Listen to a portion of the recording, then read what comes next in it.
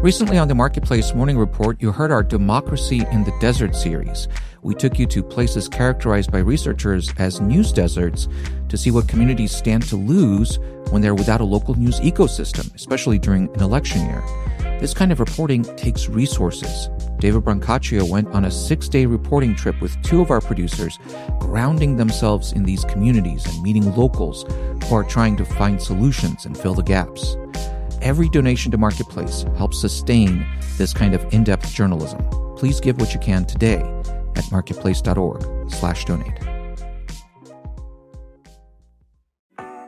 We're celebrating Marketplace's 35th anniversary with some throwback thank you gifts available during this March fundraiser. We took our old .com era logo and put it on a sticker, a glass mug, a tote bag, and a t-shirt. No matter how much you donate, you can get a fun piece of Marketplace history. Check them out at marketplace.org/donate. These limited edition gifts are only available through March 22nd. Get yours at marketplace.org/donate.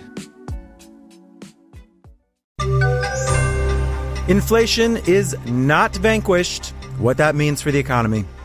From Marketplace, I'm Sabri Benishore, in for David Brancaccio. We got the latest inflation data yesterday, and as you may have heard, it was worse than expected. The Consumer Price Index was higher in January than it was in December. That is the wrong direction. Year over year, inflation was up 3.1%. That, at least, was an improvement over December's. But the fact is we are still above the Federal Reserve's ideal inflation rate of 2%.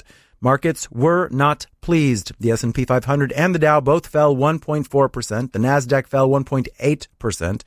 For more, let's turn to Ben Kumar. He's head of equity strategy at 7 Investment Management. Good morning.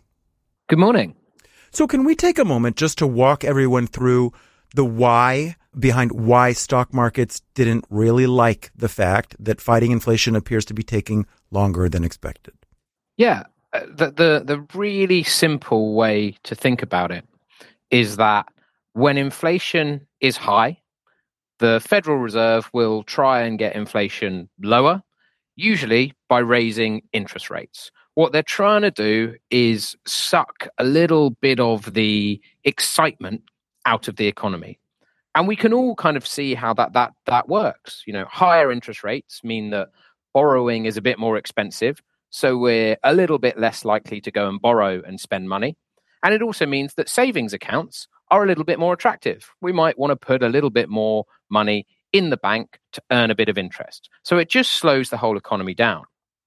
The problem is that markets, as you'd expect, equity markets in particular, don't like a slow economy. They need growth to keep investments flowing. Yeah, and markets had one view. They didn't like it. But I'm wondering what yours is. Are you as sort of pessimistic as traders yesterday appear to have been? Yeah, I think that traders in particular have been a little bit too optimistic about how quickly rates are going to come down across the world, to be honest with you. The Federal Reserve, the Bank of England, the European Central Bank, all of these institutions tend not to do things in a hurry. If we go back to thinking about when rates started to rise, most of the commentary at the time was that central banks had moved too slowly. I fully expect you'll see the same thing here. Inflation will come down and central banks will wait until they are 100% certain that inflation is around the 2% target. So when everyone got very excited at the end of last year that inflation was coming down quickly and rate cuts might happen in 2024, my response and the response of my firm was, let's take it easy, guys. You know, the central banks are not known for their speed. Bluntly, if interest rates are at the same level at the end of the year as they are today, I wouldn't be too surprised. Ben Kumar is head of equity strategy at 7 Investment Management. Ben, thank you so much. Thank you. There is word this morning that Walmart is in talks to buy Vizio, the bargain television brand, for about $2 billion, according to the Wall Street Journal. And this does raise a question.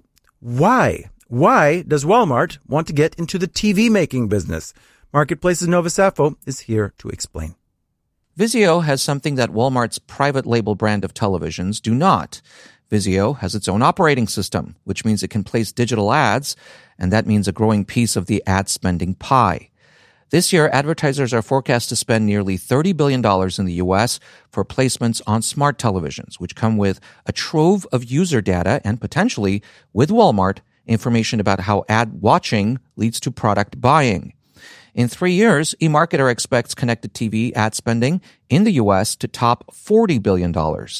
It's a rapidly growing business, and Walmart has previously indicated it wants to get in on the action, potentially making advertising more of a profit generator than what currently drives most of Walmart's earnings, the grocery business. Walmart is scheduled to report fourth quarter and full year financial results next week. That means we're likely to know within days whether this deal is happening and how Walmart expects it to impact its bottom line. I'm Nova Safo for Marketplace.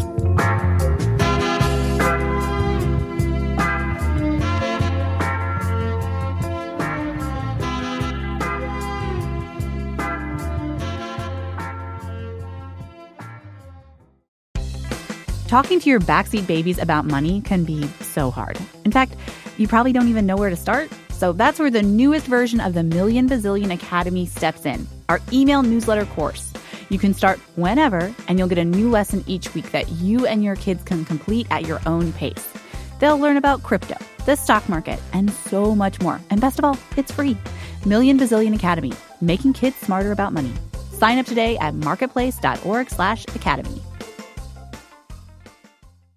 This Valentine's Day, the chocolate economy is not so sweet. Hershey warned last week it will be cutting jobs as part of an effort to trim costs by about $300 million.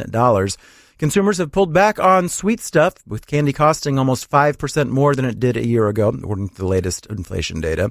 And costs are likely to keep climbing, as Marketplace's Megan McCarty-Carino reports. Cocoa prices hit an all-time high last week, roughly doubling in a year, says economist John Boffes at the World Bank. So that has been a huge shock. And that, of course, comes at a time that we have huge demand.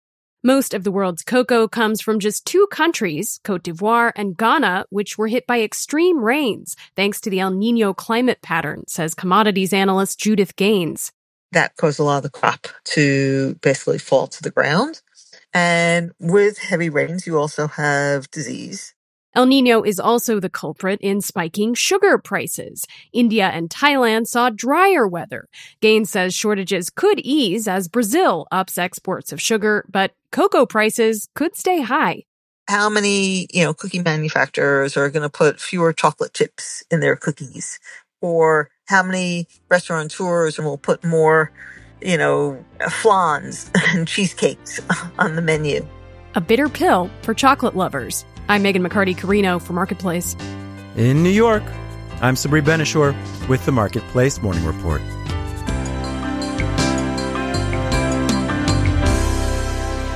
From APM, American Public Media.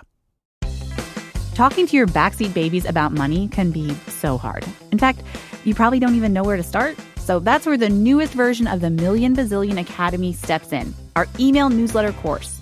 You can start whenever, and you'll get a new lesson each week that you and your kids can complete at your own pace. They'll learn about crypto, the stock market, and so much more. And best of all, it's free. Million Bazillion Academy, making kids smarter about money.